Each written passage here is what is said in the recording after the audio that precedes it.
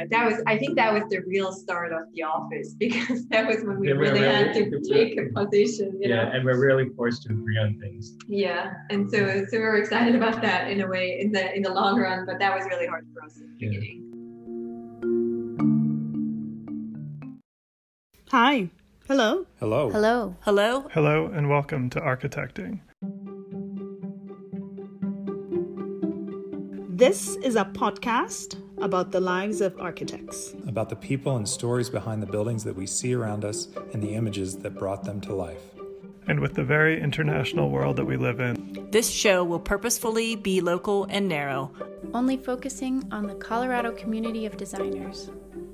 Hi, I'm the host of Architecting, Adam Wagner. I'm a Denver-based architect. I'm married to an architect. I have 2 architecture degrees, and I've worked for a dozen different architecture firms in 3 different countries. But for these last 5 years, I've been rooted in Denver, where I am at Open Studio Architecture, and I teach at the University of Colorado, Denver. I love connecting with other designers and learning from their experiences. Now I'm broadcasting these stories with the goal of creating a stronger local community. So this week is a bit of an interlude, I guess. Architecting is about Colorado designers, and this week we have 2 non-Coloradans on the show. So Nicole McIntosh and Jonathan Louie co-founded Architecture Office and currently teach at Texas A&M's Department of Architecture. So I first came in contact with them when I was the exhibition coordinator at University of Colorado, Denver's College of Architecture and Planning. This was before I started this podcast, and I had the ambitious goal of using the college's exhibitions and galleries as a way to better connect our local design community and connect us to outside firms and ideas. So Jonathan and Nicole have this beautiful exhibition, which we'll talk about later in the interview, called Swissness Applied.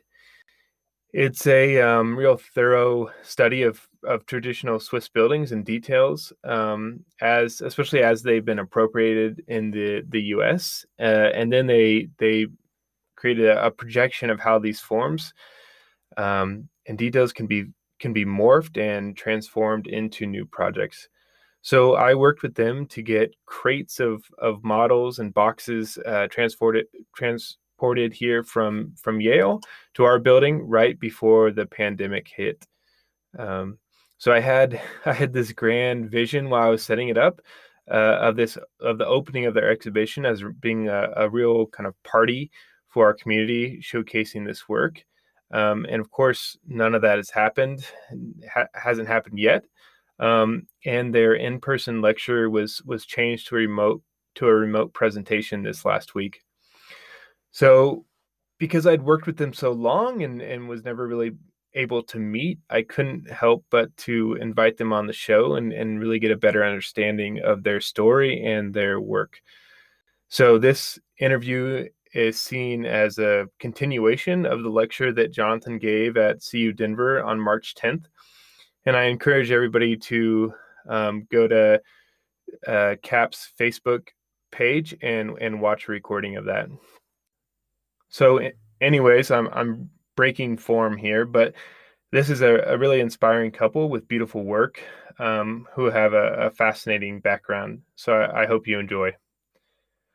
Also, because of the logistics of having 2 people on an interview for the first time, we spoke over Zoom, not Instagram Live, and we kind of kept saying goodbye, but then a new story would come up.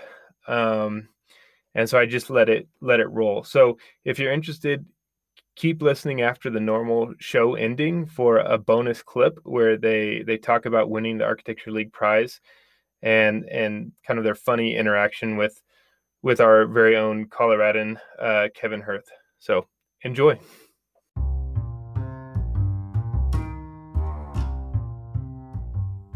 Hey, and normally this is where the interview starts. However, today I'm excited to say that we have a new sponsor.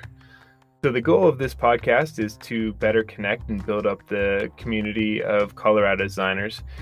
And this obviously is not a new idea, and there's lots of other people out there pushing for the same thing.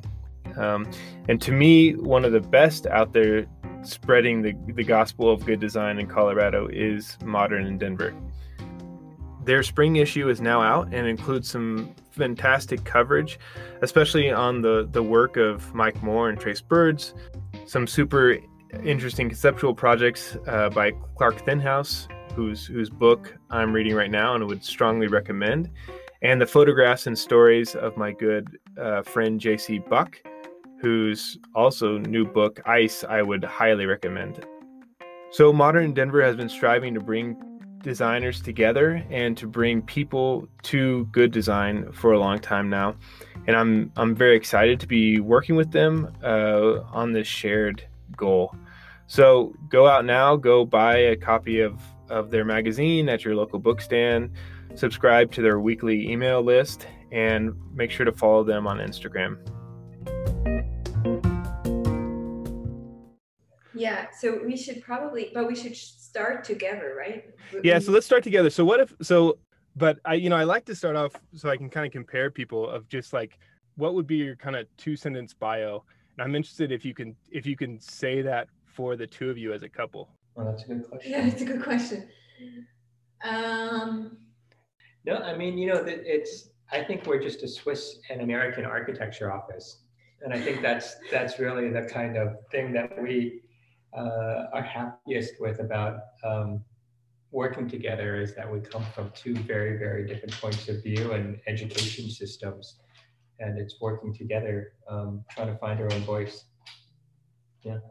I think it's so interesting how, because Jonathan, you grew up in Hawaii, right? And Nicole, you were in Switzerland, but you've ended up in Texas, almost the middle point between those two extremes. Yeah. And this is definitely another extreme again, for us, for both of us. So. Yeah, absolutely. Yeah. So Nicole, let's get so yeah, you're Swiss. So let's talk about that. So where did you grow up? I grew up outside of Zurich, about 10 minutes away, in a suburban neighborhood, in a 5-story small apartment, so very un-American in a way. And I went to school there. I did my internships in New York, but other than that, I was basically there till I moved 7 years ago. So. So are you Swiss? Like your family's been in Switzerland forever, or what's your kind of family background? Yes, I'm an only child, which makes it extremely hard for my parents not being in the country, of course. But yeah, my parents, my mom they're both Swiss. My dad has an Italian background, like his grandfather was Italian, and my mom is Swiss, but she lived in South America and South Africa actually for a total of 5 to 6 years, I think, when she was younger. Unfortunately without us, but yeah, she traveled a lot when she was young as well and lived at other places. So. What did they do? What did your parents do? What did you kind of grow up around? Yeah, my dad was actually, he's retired now, but he had a really small one employee car garage. So nothing, he studied fine mechanics. So there's definitely, we share the love for model building, which I think came apparent when he helped us building some of the original Faller train models for the Swissness Applied exhibition. And my mom was taking care of older people for a long time, and she's retired now too. But not architects. Yeah. But then when you were deciding between universities, was it just a pretty easy choice to go to ETH? Like, is that kind of, I mean, obviously it's such a great school, and you're pretty close to it. Did you look outside of there or and choose, or did you focus? It's really funny. I usually don't tell that to people, but so it was clear for me that I would stay in Switzerland because financially it made sense, because I just couldn't imagine working full-time and going to school full-time. And so I was actually enrolled into the anthropology program and sociology program at the University of Zurich. And then a friend at that time, but I went to maybe to say that I went to an art high school, which was half Italian, half Swiss, and so I was very interested in graphics and especially in the more artistic classes. And so the last day I was able to actually choose what I would study. A friend of mine said, "Why would you go and study something else than architecture or any other art program?" And I don't know. There's the ETH in Switzerland, at least when I went to high school, was always this place where I was like, oh my God, I can't go there. Everyone is so ambitious. It's such a competitive environment. And I don't know, I don't know. I like to paint. I like to be artistic, but other than that, I don't see myself in architecture. And so I decided to actually go just for a few weeks to check it out, and then take a gap year. And for some reason, I ended up in a studio class that was just incredible. My first year studio classes were just amazing, and so I had a really hard time otherwise, because there are a lot of exams and they filter people out, and it was fairly competitive.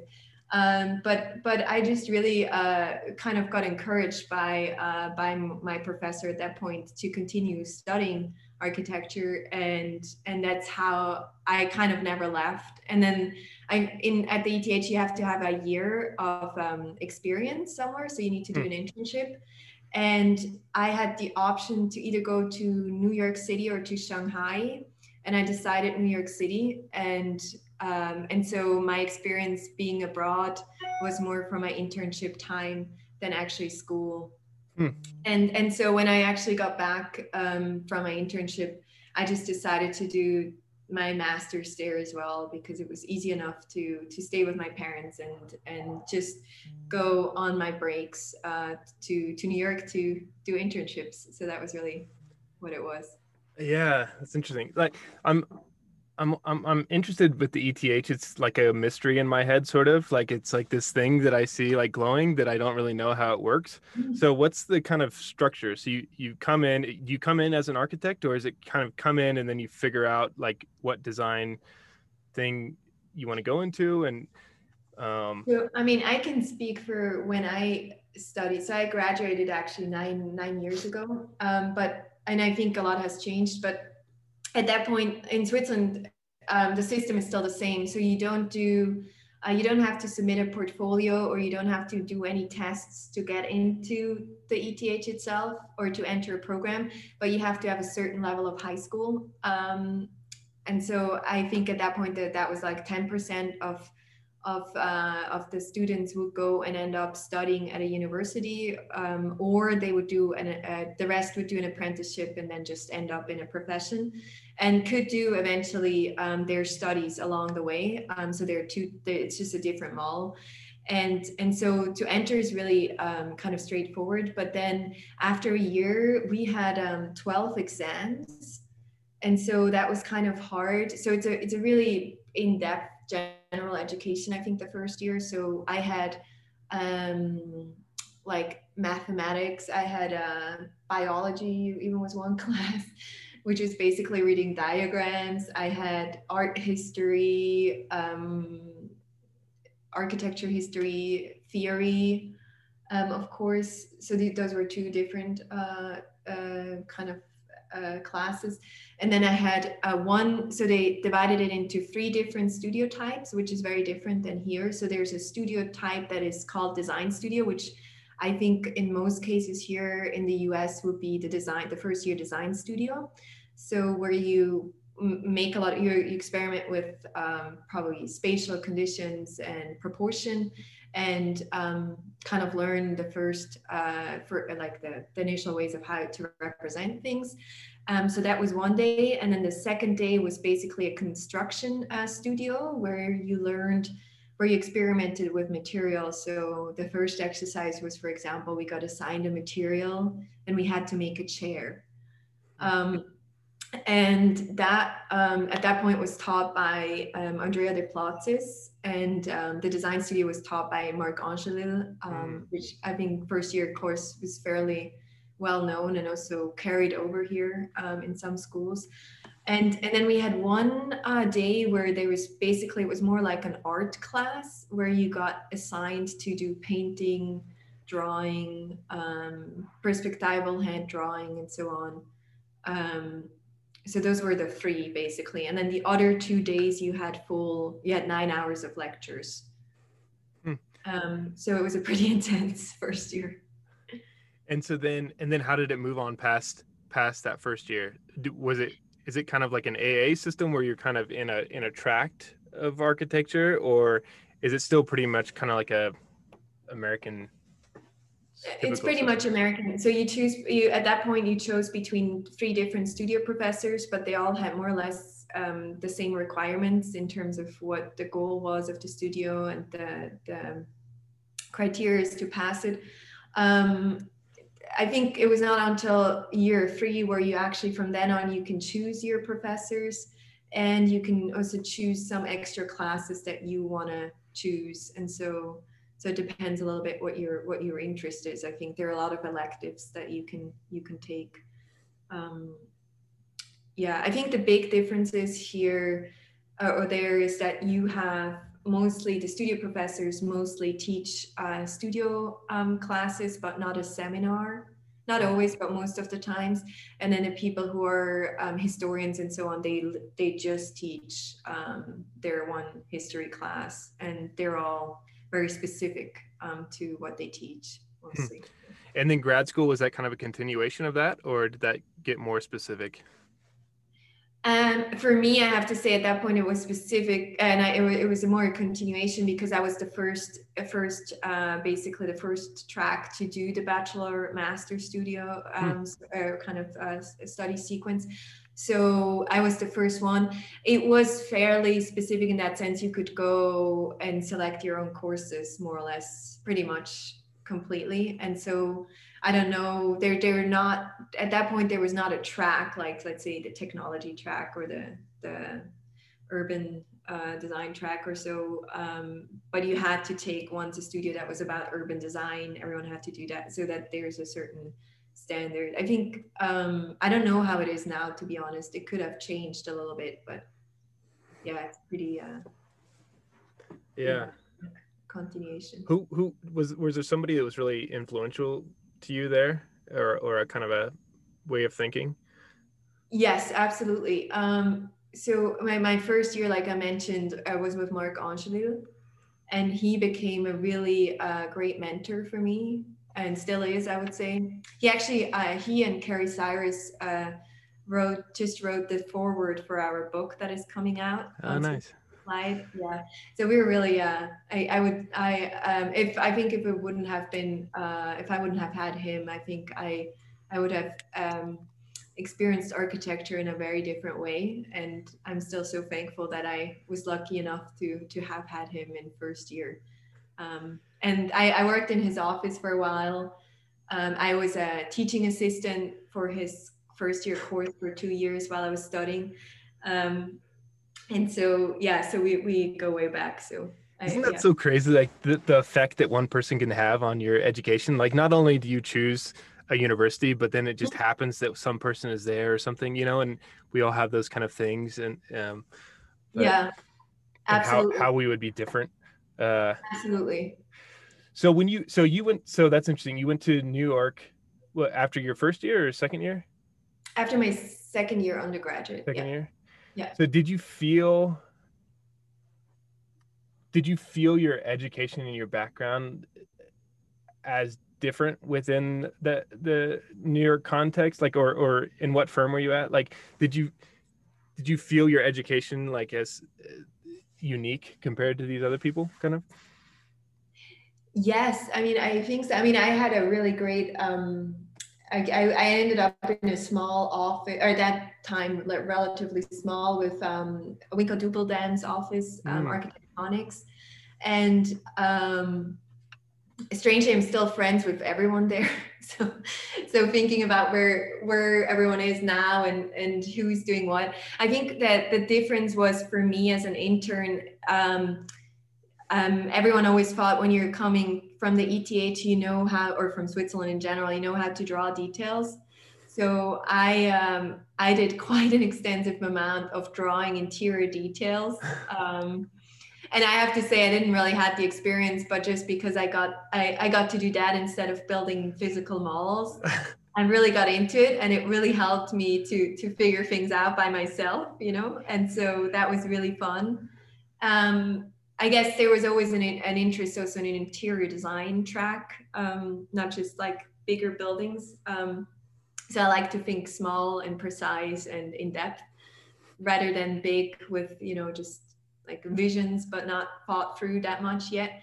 So I think that was a really good education, and I really enjoyed working there. So I went actually back to Switzerland to my studies, and then decided to I lived with my parents for a long time, and so I just, because I was with the ETH, it was just nonstop. Like, it's architecture school, but it was just like I've never experienced something so extreme. So I would just go home for 5 hours to sleep, and that was from the first day of school till the very end I graduated. And so it was great because I could save some money to go with the teaching assistant position, to go during my vacation semester breaks. I would go to New York to work for Winca. And so that was really, really what kept me going, I think, you know, all these years. Yeah, that's funny. And so so then after you graduated, you went back to New York again, like to stay for a little bit, or what was next? No, actually, strangely, I didn't. I ended up immediately in a interior design firm, and worked a year long in like interior design. And I have to say that was really great for me because I learned a lot more detailing and about materials and things. So it was very hands-on, and yeah, it was really great. And then after that, I ended up in my other office I worked for during my graduate degree in Zurich, called OOS. And I actually worked there for 4 years, I think, and became an associate as well. So really fantastic people. I was always lucky. I always had really good experiences in offices, more or less, with people. So you know how I don't know. I always hear from my students that they don't have such great experiences because they, I don't know, or because architects are just difficult people, I think, sometimes, and their ego is really hard too. And I think it really it made a huge difference for me that I always ended up in offices where, you know, people were collegial. There was no hierarchy. You know, it was just a team, and so I really enjoyed that part as well. But at one point I just had I don't know what it was, but at one point I was like, oh, now I'm in Zurich, I'm an associate, I'm doing all of these projects, and I actually really enjoy it, but at the same time I feel like it's not my voice, or it's not 100% what I would do. Probably I can totally fully stand behind the work, it's beautiful work we're doing, but at the same time there has to be something more or different. And I thought of my time as I was still like invited for reviews, to go to reviews even while being in practice, because I met so many people working at the ETH as a teaching assistant that I ended up always going to the reviews. And then one day I was like, oh, I should go back to teaching. You know, I want to go back to teaching, and I ended up applying for fellowships, and that's, I think, how. So the idea was really just to do a gap year and just to say it's a sabbatical from my office in Switzerland. I'm still hired there, you know, but I do this other thing for a year and then I come back. And then I just like never went back again. It's a long gap year. Yeah. So that was at the ETH where you started teaching? Or yeah, that was yeah. And basically, so when I got back from New York from my first internship, I started teaching there while I studied. So yeah. Was that a surprise? Like I'm like the first semester I taught, I was just kind of like, you're just going to let me teach these guys? Like, I don't have a teaching degree. I don't have, you know, it's like, it's a funny profession where you're taught by professionals in a way, right? It's like, you don't, like my my brother is like a music teacher, right? And he went to school to learn how to teach people, and he's a musician, but we're just architects. But so was it a steep learning curve, or was it you went right into it? I mean, at the ETH, you always have lecturers as well that teach under a chair. So we had about 100 and I want to say close to 200 students or 150. And so we always were two people who taught 30 students. And so my responsibility depended on how much basically the person I was teaching with would trust me. And so I was really lucky because I had gone through the program 2 years before, same course. And I had all this other experience that year I was gone. And so I got a lot of experience teaching 15 students myself. And it was like basically the second year I would just do it almost myself because that person was traveling a lot I was teaching with. And so I basically got thrown into it and I just had to deal with it. And I think understanding or having gone through the classes that you're teaching, like that's something I still do when I teach. Like I always do the exercises or the assignments myself in order to understand how long they take. Does it make sense? Like, what do I really learn? So just because I had the experience that if I do it myself first, then I can teach it better. And I think that's a huge difference. But so then how did you leave Switzerland? And what was that decision like? Yeah, I don't know. I was in a point, I think, in my life where I was like, really, I felt like I'm very comfortable, and I always like to be in the situation where I didn't feel so comfortable because it would push me to be better, to get out of my comfort zone. And I think that was something that I didn't realize when I left Switzerland, but when I came to the US and I was suddenly teaching with a total different background with people I didn't know in a different language. It was Arizona, which was really gorgeous and different. At the same time, I really felt good about it because I could see it was not so predictable about what I would do next. And, I was comfortable enough to say, well, I just give it a try. And I mean, you only live once, worst comes to worst, I go back to Switzerland. But where was it in Arizona? Like, it's not an obvious career path from Switzerland to Arizona. No, it was actually Taliesin, the School of Architecture. And so they offered a 9-month fellowship. It was very different. I interviewed at other places too, but Taliesin was the one where I was hired, and I was really excited about it. I was very scared about going to Arizona first. Yeah. Now I feel like I'm in Texas, how scarier can it get? How much scarier can it get? I'm scared of all of them. Yeah, but I met these really incredible people, and it was great. I mean, we just went back a year ago actually to visit, so we really enjoyed being there. So are you teaching in the building, in the Taliesin Frank Lloyd Wright building, or is it kind of a compound? Yes. Well, no, it is there's the Frank Lloyd Wright basically drafting studio where we taught a class, and then there are some buildings where visitors don't have access to, where I taught the second semester studio. But yeah, it's all on campus, or it was all on campus, because they closed down the school, right? Or they are now, I think. In Arcosanti, I think. Yeah. So what's it? So I'm looking at your LinkedIn here, scroll. So it seems like you get on this teaching circuit, right? And I'm always jealous, especially of you couples like you guys and all your teaching experiences and things. But so you're at Taliesin, and then you go to Florida, is that right? And then no, Syracuse? No, U of A was the year after Taliesin, and that's in Tucson, University of Arizona. Right, yeah. Yeah, and they offered me to teach a visiting critic studio and teach one core class studio second year.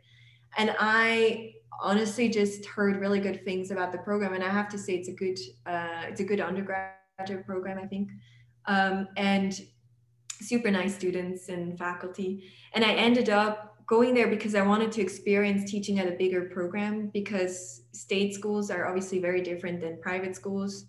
And I just thought it would be nice to teach my own studio again for a year. And yeah, and then I guess after that I went to Syracuse because Jonathan was there, was teaching there. And so I got the same position that he had. And we stayed for 3 years there because it was really luxurious to have a position like that and do our work and build up our work. So we owe Syracuse big time. We had a really great experience there.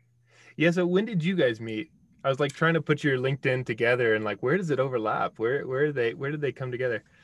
So originally we met when I was still, so like I said, I would still, being in practice in Switzerland, I would sometimes go to the US and do just a tour of reviews of people I met who invited me. And I would just take off my overtime and just do that. And so I ended up at Syracuse because the one now associate professor there, actually, Roger, he was Swiss, and I was teaching with him at the ETH as a teaching assistant.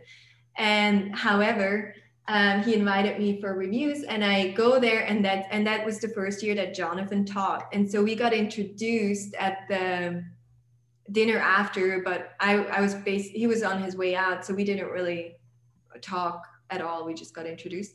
And then the year later, we were both at UPenn reviews, and ended up at the same review dinner, but we were at a different review. And he was very polite and said bye-bye to everyone personally. And I was, because I didn't know a lot of people, right? So I was like, oh, wait a minute, I think I know you. Are you in Syracuse? You have to say hi to my friends. And I don't know, that's how we connected on Facebook. And and I think that's how we kept in touch, I think, because I usually I used to write on Facebook when I would pass through New York to go to Switzerland, which is every half year. And I would just write, to not have to contact everyone. Now I'm different. I'm a little more personal. I reach out to the people, but I would just say, hey, I'm in New York these days. Let me know if anyone wants coffee or so. And so he actually reached out and said, hey, I'm in New York. Do you want to have coffee? And we had coffee, and we were talking about like being young and are in this limbo between, should we go full academia? Should we try an office? And I feel like we both felt the same way. I just got the position at U of A, and he was in Syracuse, and he was clearly more doing his things already, while I was primarily involved in a heavy teaching load. And so anyhow, we talked, and then somewhat 3 or 4 months later, he reaches out and says, hey, do you want to do a competition? And that's a good architect pickup line. You want to do a competition? And so we started doing the competition. So we really started to work together before we actually were together as a couple. And there's another story that he's probably happy to tell you. But we ended up like long distance working together, and there was someone in LA that wanted us to do something, and so it was literally in one night we had to come up with an office name, and so to look like decent, and actually that project went fairly far. I mean, it was never built, but it was a good project to start out with.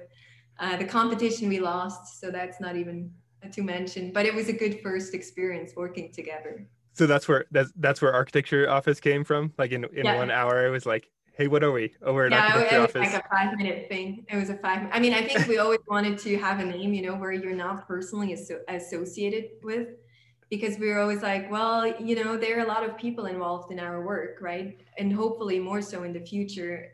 Hopefully we grow and can sustain the office, but it's not going to be just Jonathan, Louie, and Nicole McIntosh, And so we really wanted a name that was more general, where people feel like they can contribute to, and it's also theirs in a way. Yeah, I love that name. I'm like, it wasn't taken. It's not. Yeah, it's It's like the Yeah, perfect like. officially as an LLC, you can't do that, right? You have to say, I think it's a office. But yeah, I mean, we have a website that wasn't taken or any, like the domain wasn't taken or anything. So we just went for it. But you get a lot of jokes about it, of course. Now people are a little bit more serious, I think, but with us. But before that, it was really just, yeah, people were making fun of. It's not the easiest to search for either if you just type in architecture office, right?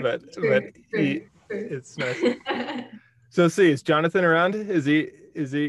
Yes, let me just check. I'm gonna switch. John?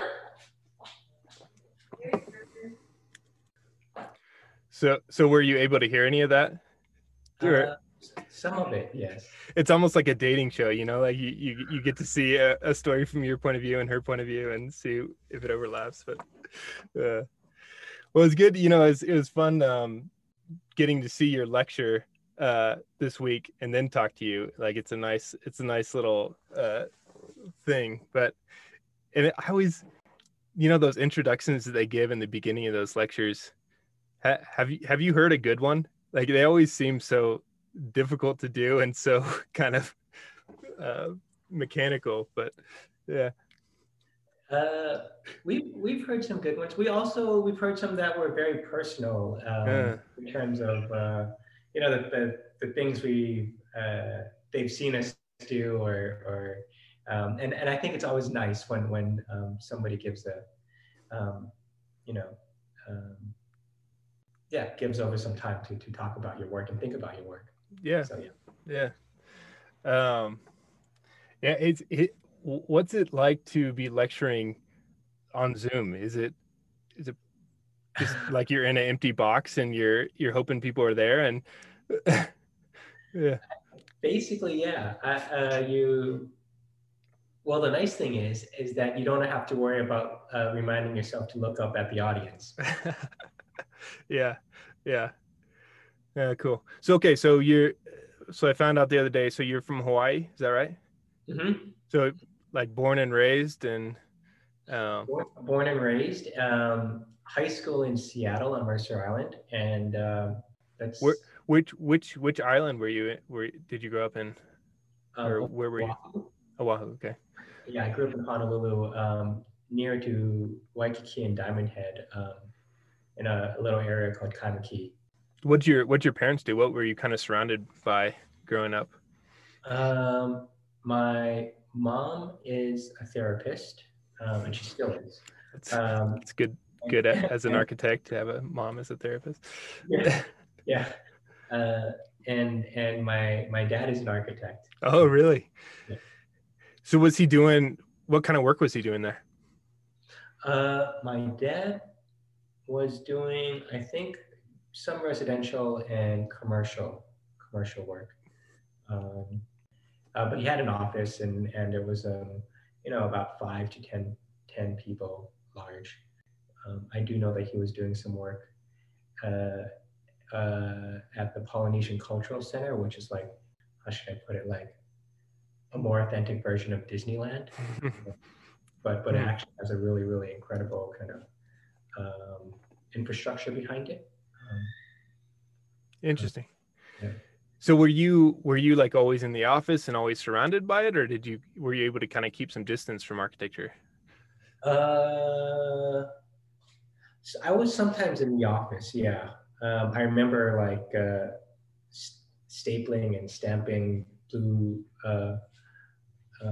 blueprints that I probably shouldn't have been doing it like that. With those like fumes of the old blueprints, like with the chemicals and stuff. Yeah. So was he of the mind? You know, I've get a lot of like children of architects on here, you know, and it's like it seems like you go one of two ways where you're like, I don't want my children to be architects, or it's like, no, let's really raise them up the right way, right? What boat was he in? So then you went to Seattle for high school? Is that what you said? Mm-hmm. Yeah. So how did that come about? We just, private school in Hawaii is just too expensive. And so it was like an economic decision, and it was actually a very good economic decision. now that we know how much real estate is worth in Seattle. And so we ended up moving there because they have a good public school system. Because otherwise in Hawaii, a lot of kids are in a private school system, and so it was just not cost efficient to spend so much money in private school. But your whole family moved, or just you went? No, just our family. Oh, yeah. Wow, yeah, okay. And so, what is Syracuse like? Right, I mean, it's pretty isolated, right? Like geographically, and so it seems like in places like that, there's not much else to do but really bunker down in studio, right? I went to one of those places. Yeah, you transfer in, and is it just an architecture track right away, or is it kind of a group that then you split off? Oh yeah, no, it's all architecture all the time, and there was something really amazing about it. I think that's probably a similar experience to Nicole, where we were just kind of fully immersed in architecture. And Syracuse, you're right, Syracuse is 4 hours away from New York City, at least, and the weather is. They don't shut down the school unless it's there's like 3 feet of snow on the ground, which rarely happens. And so you're just there and you're just working, and it's a really incredible environment because of that. The faculty there have been together for quite some time, and they've really kind of they work together on the curriculum, which I think was something that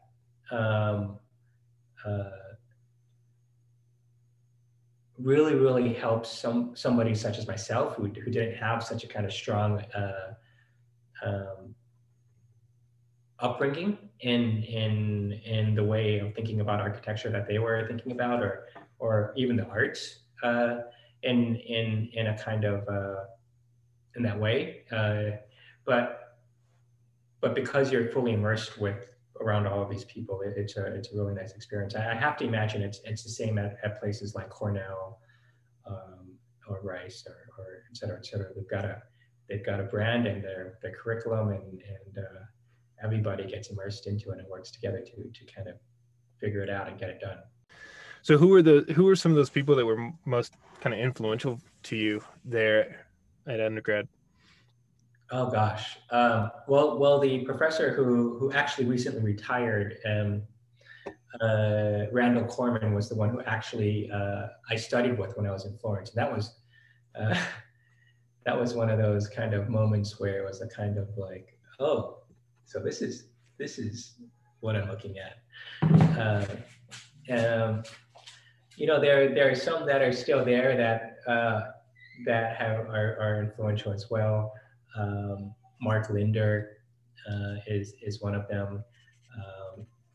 He is a theorist, and you could also say there are a number of kind of recently retired individuals as well that were influential to me when I was there. And then what'd you do when you graduated? What was next?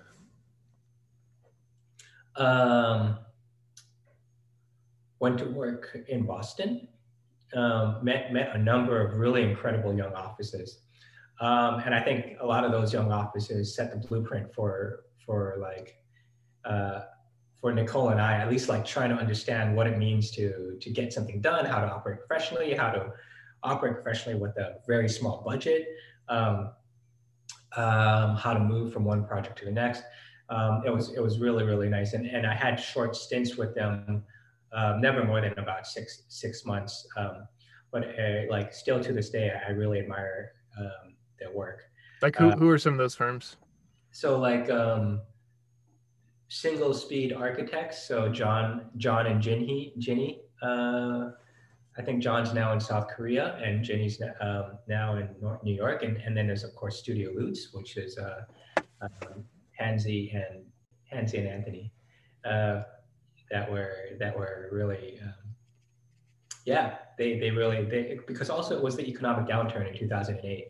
So like the fact that they were willing to take somebody on that they've never had as a student meant a lot. But then after that, I went to Holland and I worked at a Dutch office for a couple of years.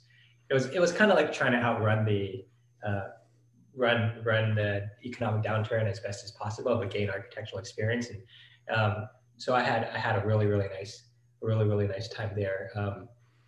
I worked at MBRDB, and what was really nice about it is that at that time there was still a 40 to 60 person office and a very horizontal structure, and we hung out together. We had lunch together. We worked hard together late into the night, and so it was really a collegial atmosphere. And really owe a lot to that office. Yeah, so you were in the Rotterdam office, right? Mm-hmm. Yeah. So when were you there? Around 2008 to 2010. Okay.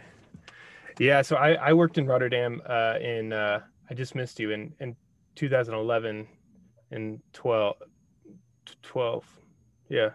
But it's such a amazing kind of scene and culture around that, right? Like all these offices, and you kind of intermingle, and just the city itself of like such like an architectural windswept playground, right?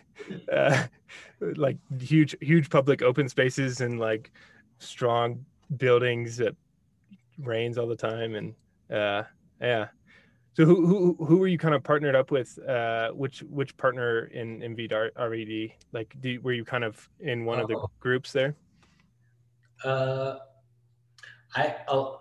lot of the time I was jumping from competition to competition, and so it would be like 4-week long competition, and myself and one project leader, we got along really well. So they would always just kind of jump us from competition to competition, and so it would change. I think some of the more urban projects would be with Winnie Moss, and then some of the they're not small. They're still large projects would be with Jacob von Ries, and sometimes would be with Natalie Degree.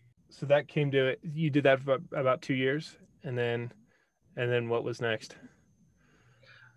Came back, went to Los Angeles, worked a little bit as a project leader for Fernando Romero's office. Oh yeah, huh. In LA, and then ended up going to graduate school at UCLA, where I met Neil Dodari, and Neil has been and is still an incredible mentor who always finds a way to get right to the point. And get to the heart of the matter, even if you haven't seen him for a couple of years, and it's really nice. I also, while I was there, I met a lot of really influential friends, and 3 of them, we did a project together called On the Road Project LA, which was a kind of collaborative curatorial project that used the different urban types around the city as the kind of point of departure for the display of art and architectural work from younger generations. And so I think that friendship still lasts to this day, and we're constantly in conversation about many different things. And so that's been really nice. And so is this about when Nicole came into the picture? Nicole came into the picture right after graduate school, when I was at Syracuse. So she was, I think, my first year teaching there. And so okay, so stepping back a bit, so you had all these kind of professional experiences. You went to UCLA, which is a pretty specific kind of school or way of learning, I think, and kind of environment. And then you graduate, and it is a decision right away that you want to go towards academia, or did you kind of fall into that? I think I mean, I don't know. It just happened. I'm not quite sure how it worked. honestly. I taught after graduating from UCLA, I taught her. I was lucky enough to teach us as part of a summer lecturer for high school students at UCLA's Jumpstart program. So I probably owe a lot of thanks to the individual who hired me for that, which was Georgina Holchek, because I applied to be a teaching assistant, not as the studio teacher. And a lot of things were happening all at once, and I think Michael Speaks was becoming dean at Syracuse, and Michael and Neil go way back, and so Neil has never said anything to me, so but yeah, I ended up teaching at Syracuse, and very, very happy to have spent that time there. And then Nicole comes in with your architecture competition pickup line. Yeah. Mm-hmm. She said you had a good story about how you met or something like that. Yeah. Well, it was just also something that like could only happen in an internet age, right? Like where you're like flying around, or like as young professors, where you're kind of flying around and you're like excited to go on reviews, and you're willing to go kind of like to wherever it is and be totally inconvenienced and to sit on a review for 4 or 5 hours and talk about architecture. Yeah, that's funny. And so you guys came together, and we're both teaching at Syracuse at that point, and like the idea of an office was pretty strong. So you had the competition in the beginning, and then what was kind of the next steps to that, to the office in general? Gosh, we did a house that never got built. That was House and House, and I think I showed that in the lecture. I think the league prize. Oh, really? Yeah. After that, I think it was the league prize. 2017. I think it was 2017. Okay, so the league prize. So that was about support, right? Was that? And so what was the kind of approach you guys took with that, and how do you win it? Let me know. I'm gonna take notes. So I think the statement matters a lot. I don't know how they do the how they do it now, but before you got like 300 words to write a statement or something short. And I think you need a voice, right? Whatever that voice is. And I think the brief is usually fairly open so that anyone could be included, or you can, I don't know, I think you can make it work. However, like our interest at that point was like the background or this idea of images and how images influence the way basically instead of the president, the traditional president project in architecture, which is a building that you're looking at, we were interested in how our students, but also us, how we are influenced by image circulation these days, and the image dissemination, because how often do you have a student that comes to you with a picture, right? To be more specific, not just an image. Usually it's a photograph of something and tells you what they think about what this is, but usually it's not what they think it is, just usually because the person who made the project or who's looking at it. And so we were really interested in that, I think. And there's, going back to that, I think there's also a little bit of a tradition or like in Switzerland where images play a role as well, in terms of context. And so instead of the built environment, seeing images as the context. And I think we all do that, right? That's not something new. I think it's, if you have an office, if you work on a project, you probably look at a specific detail, right, of another building, and then you're like, oh, it looks like this, so let me, and so that was a little bit our approach, I think. And I guess also in a way like how original or how like your project really is in that regard. But we our portfolio was based on each project had an image collection of images that we thought were influential for the project along the way. And I think that was in the viewfinders presented at that exhibition. And so that like at that point it was really, I think we had to lecture the first time together for the Lake Prize lecture. It was the worst experience we had in architecture, if you would ask us. And we say that out loud, it's okay. Jonathan has heard that before, I heard that before. It was really, really hard because we worked together for like 1.5 years maybe, or 2 years at that point, you know, and then distant too. So the lecturing together really was I think that was the real start of The Office, because that was when we really had to take a position, you know? And we're really forced to agree on things. And so we were excited about that in a way in the long run, but that was really hard for us at the beginning. Because I think that's really interesting, this idea of your voice, right, and of kind of your project, your architectural project, and trying to discover it for one person is difficult, but two, you know, it's even more, I'd say, and like in this academic setting of like where you're trying to find this little kind of thread.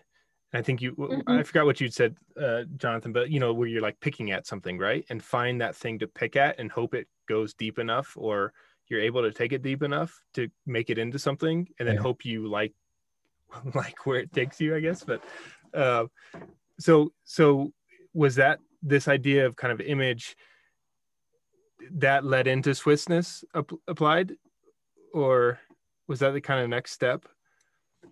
Yeah.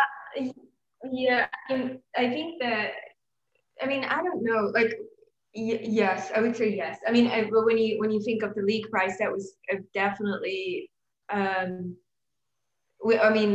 think if that wouldn't have happened with the project being there already, but more as a written project, not as a fully flushed out physical project, it was part of our package, but we've only done like 2 models or so as test models for the seminar that we would be teaching, or I would be teaching, and so it was really in the very beginning of the research and what could come out of it.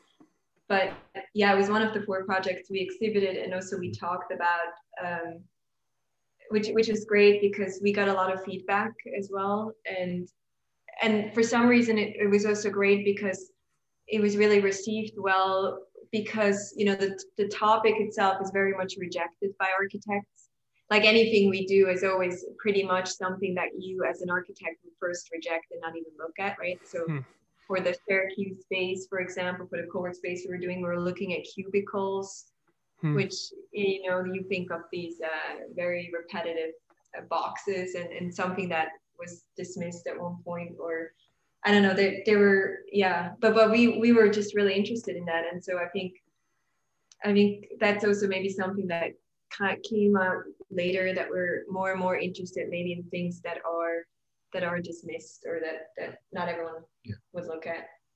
Yeah, but I think also, Adam, you're asking about like, did we know what we had at the time? And I don't think we did. I think it's really just we wrote this thing for the portfolio, and it sounded good, and we made a portfolio that collected our work, and we found a way. We thought a lot about kind of what went into the portfolio, but we didn't spend a lot of time making the portfolio itself in terms of crafting it. That's actually not true. I totally disagree with you. Okay, well, he didn't really, like, he wanted to submit a long time ago, and like that's always the thing. Like I just like, we're kind of done, but then we're not. And so, but for example, like we sent it to the printers. We didn't have a binding. Like literally, the printer comes back with cardboard on either side to protect the paper. And they cut the cardboard at the exact size of the paper, because to make sure that the corners don't dig. And so like we didn't do anything other than just like binder clip the cardboard to the paper, and then like tape like something on the top of it, which is like the title, and that was it. Like we didn't try to like sew anything or make a special binding. It was just all stuff that was. And I mean, it was in terms of layout, we did an extensive amount of work in order to communicate what we think was what we were doing. And I think we only did that because we learned so much, through that. I think even now we apply to a lot of things like everyone does. And I think we always continue to do that no matter if you win something or not, because it just helps you to grow. And I think that at that point, that portfolio did so much for our work because we really had to think about it. And I don't know, I mean, I also think that we're usually doing less maybe, but we're always trying to do it well or as good as we can. And that just means that we can't do, hundreds of things, but we do one thing and I don't know, we try to do it well. Yeah. Not to say that we get, rejections all the time for things we're doing, but we try to. Right. But I think it's interesting, like that idea of extreme rigor in specific things that then manifests itself in something else. Like when I was watching the presentation and you were doing that presentation on cubicles, I was like, why the hell are they going this deep into cubicles for this like 3,000 whatever 1,500 square foot office? And it's like, that's so impressive or so crazy to be thinking about, but it's like it's this study that happened before that then kind of rolls into different things, right? I guess, yeah. And it's like the same thing with Swissness, and it seemed to have the different stages, right? The paper models were kind of representations of full buildings to these kind of wooden detail models, right? Zooming in to kind of like created schemes, like kind of combined together, right? Do you know where it goes next? I guess I don't know.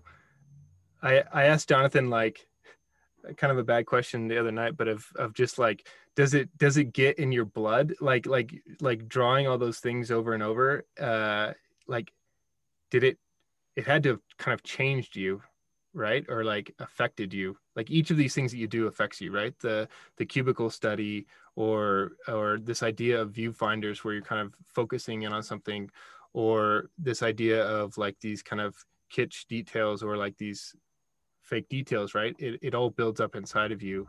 Do you choose to do something with it or kind of move to the next thing?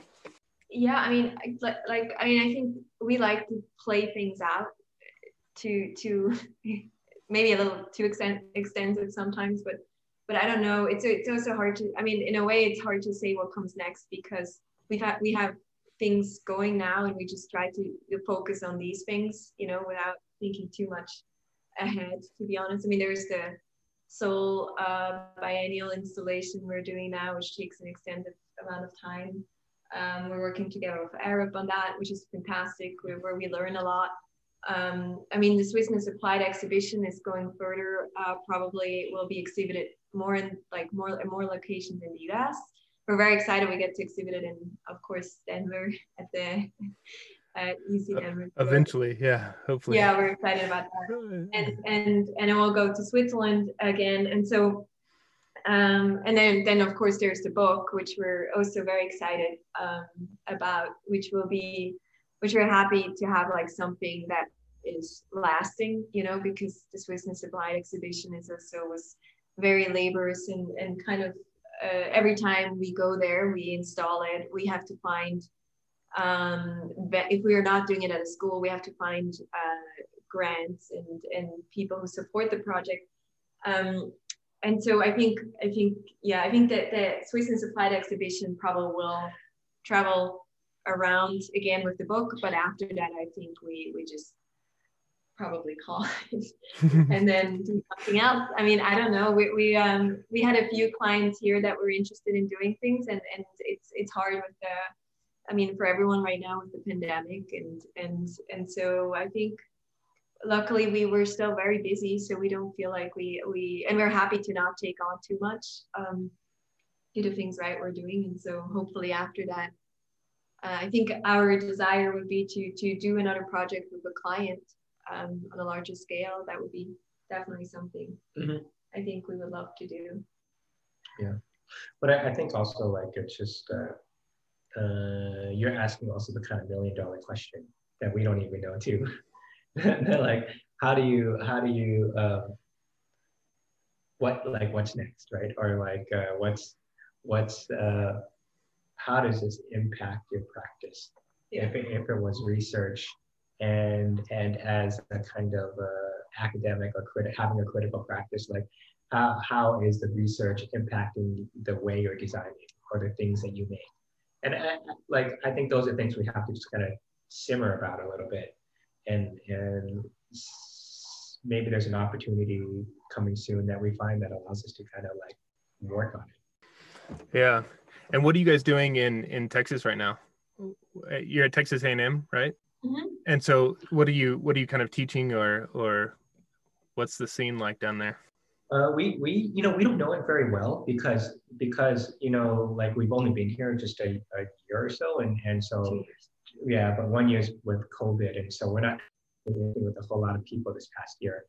And the year before that, when we got here, we were just traveling so much with the exhibition and symposiums and gallery talks, so that we never really kind of like figured out what was going on here before COVID happened. So it's really hard to say like what we're doing here. I mean, we're teaching our studios and our classes. I think Nicole teaches a PhD seminar, but other than that, like it's hard to kind of for us to be able to kind of reflect on this place. Yeah, it's been definitely different. I mean, for several reasons, but yeah, teaching studios, and I don't know. I teach an image theory seminar right now, which is also like a little bit pushing me to my limits.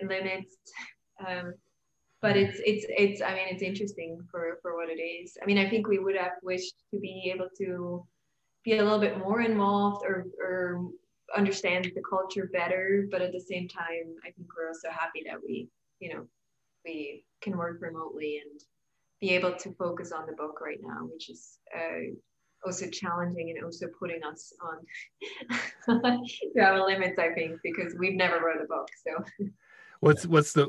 tell me what the book is about. What's the elevator pitch of it? So, well, the title is Swiss Applied: Learning from Nuglaris. And it's basically a more in-depth research on Nuglaris. It will include the work of the exhibition, but it will also include like the Swissfication periods of Nuglaris. It will include several guest essays by Whitney Moon, Kurt Forster, Courtney Kaufman, Jesus Basalo, Philip Orsprung. So we're not the only ones who are writing, which I think is a good thing. It opens up the perspective a little bit beyond just so this idea of Swissness, what it means in the context of America and so on. So we're excited about that. There are a lot of more drawings that were part of our field work that will be published in there as well. And it's exciting that it's published with a Swiss publisher. Park Books. Yeah. So that's great. Yeah, we have a foreword with Mark Angelo, Carrie Cyrus, and we have an interview with Patrick Roberts. Yeah. And what's cool about it is that some of these people we've met, most of them we've met along the way with as the project has been ongoing, and so or gotten to know them better on a different level as the project has been going. So. Whether they participated in a gallery talk with us, like at Yale, Kurt Forster did a gallery talk with us, which was kind of really great because we didn't know him before, and it was really it was incredible. I mean, they're like Mark, like I think I mentioned Mark. Mark was I know him for forever, and he's my mentor. But there are a lot of people we met along the way of the exhibition, and yeah, it's really great. It's been a really fun few years because of it. I mean, there's definitely something. I mean, besides the grant writings, which was very there was a lot of pressure, to move the whole exhibition to Switzerland and back. But I think besides that, it was really great who we met, and also how nice it is for me, but also for Jonathan to be in a way connected back to Switzerland. So that was definitely also, we got to lecture at EPFL in Switzerland and yeah, I mean, at other schools. And so it's nice. It's really nice. Brought us a lot of joy. Nice. Well, it was fun. It was fun, trying to get this exhibition and to see you with you guys and kind of working with you a little bit and getting to be introduced to your work and just it was nicely inspiring. My wife's also an architect, and so like we have that same. I'm always interested to talk to couples because it's like, how do you guys work together? And because we had a firm together, and then we kind of like went off, but we're always kind of doing stuff, and it's still. We've been married for 11 years, and it's like we just got into a heated discussion last night about some programming boxes, but it's always interesting of how people kind of come together in the highs and the lows of that, and just the criticality of your work and of your firm. It's inspiring of that kind of razor's edge that you have to kind of try to tread of academia and professional but trying to create work that's meaningful and still eat somehow. But I appreciate your work. So thanks for coming on. Thank you. And thanks again for having us. I mean, it was really fun talking to you finally. Yeah. Just your email. So. I know, exactly. Thank you for listening to this week's show. You can visit architecting.com, that's architect-ing.com, to see images from this week's guest. And please rate and review the show wherever you listen to podcasts. Have a great week and keep connecting.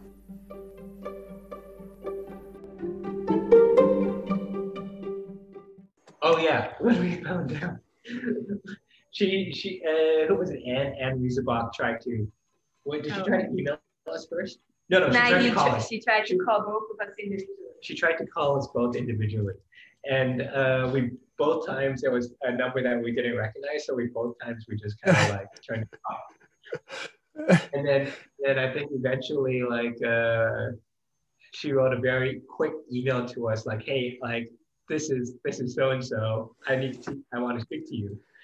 To us, and then so I think eventually she got a chance to talk to Nicole, and in Switzerland they don't know what the lead price is, or like it's known, but it's not like as Nicole didn't grow up thinking about the lead price. So like Nicole was of course excited, but also she was like trying to play it cool well, also there's so many prices here in the US, Yeah. I mean, I have a huge disadvantage when I apply, when I mean, now it doesn't matter anymore, but when I used to apply for jobs, like it was so bad because I didn't get any prize when I went to school for anything really. And here you have so many, scholarships, and I was like, okay. You can really pack that resume. Yeah. No, I mean, I think it's interesting. I'm in a weird spot where like that question of kind of what's the voice or what's the direction, like, my wife and I started a firm in 2009 right out of school, and got projects in like Wichita, Kansas, and we're living there and like doing stuff. And then we both went to grad school, and then we're like working for other people, and I'm doing it on and off. I'm always struggling with this idea of kind of what's the project and what's the importance of it, I guess, in a way, and so it's like, I feel like, the league prize, it's like, I need a better idea of voice, but it's like you're saying, like, I was talking to Kevin Hirth a lot when he was applying, and it's like, he got it on his second or third time, right? And like seeing the evolution of his application was pretty interesting, of how he was kind of thinking about his work and moving forward. But Kevin spent a lot of time putting his portfolio together. Remember he came up to us after? He apparently saw a portfolio. It was like, how much time did you spend putting your portfolio together? So he went with us, obviously. And so we had to give these interviews with them. And so, again, we had no idea what to say. But anyways, so after one another, the people were interviewed, and they had your portfolio in front of them so that they could ask you questions. And Kevin saw our portfolio lying there, and there were no, like, we did these like what was it, binder clippers.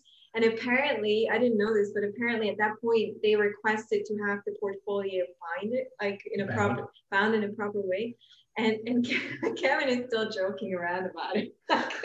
He's like, "Why did you guys win? You didn't even follow the requirements." Blah, blah, blah, blah. It's like really funny. I think Kevin almost killed himself on that, on the submittal, at least, like that drawing that he did and the models, like he was working night and day of those, and he had like interns and barely got it in on time. And, his whole process was just like making little tick hatch marks and hours. It's so great. I mean, we told this to Kevin too. It's so great for us too that he did that, because in every photo, his wall is in the back, and we're like, yes. Yeah. Our information looks so much better with this work. That's so funny. Yeah. Well, cool, guys. Well, yeah, nice talking in person, and thanks. Yeah, you too. Nice. Hope to meet an actual person sometime. Yeah, we hope we can come to Denver eventually, right? I mean, that's the plan, but we see how it goes. Yeah. I mean, in general, just kind of our experiences with Colorado and the University of Colorado has been great, even though we haven't had a chance to go there. Everybody's so nice. Yeah, it's true. This is Sarah Hubbard, host of You and Me Kid, a podcast about starting and raising a family on your own. We just launched season 2, and I'm speaking with single moms, those still considering, and experts in relevant fields to give you a real sense of what the day-to-day experience of solo parenting looks and feels like. Plus, this season, I've partnered with California Cryobank, the #1 sperm bank in the U.S. So wherever you are in the process, this podcast provides some support, humor, and helpful information. Listen to You and Me Kid wherever you get your podcasts.